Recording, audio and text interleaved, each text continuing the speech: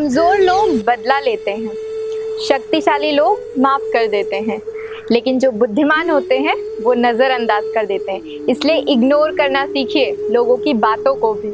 हमारी समस्या का समाधान सिर्फ हमारे पास है, दूसरों के पास तो सिर्फ और सिर्फ सुझाव है।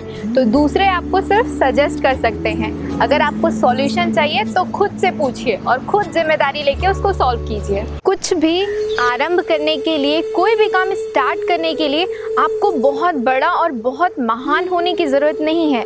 लेकिन अगर आपको बड़ा बनना है, महान बनना है, तो आपको कुछ आरंभ ज़रूर करना पड़ेगा, आपको स्टार्ट ज़रूर करना पड़ेगा, अपनी लाइफ में इनिशिएटिव लेना पड़ेगा।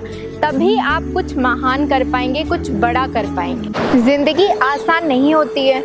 हर टाइम पे, हर समय पे, हर कदम पे आपको कुछ ना कुछ प्रॉब्लम, डिफ़िकल्टीज फेस करना पड़ेगा, लेकिन आप इसे आसान बना सकते हैं कुछ अपने अंदाज से, अपने तरीके से, अपने एटीट्यूड से कि आपको प्रॉब्लम को कैसे सॉल्व करना है। और जो अगर सॉल्व नहीं हो रहा है उसको नज़रअंदाज कर दीजिए। इग्नोर करके भी ज़िंदगी बहुत अच्छी जी जा सकती है।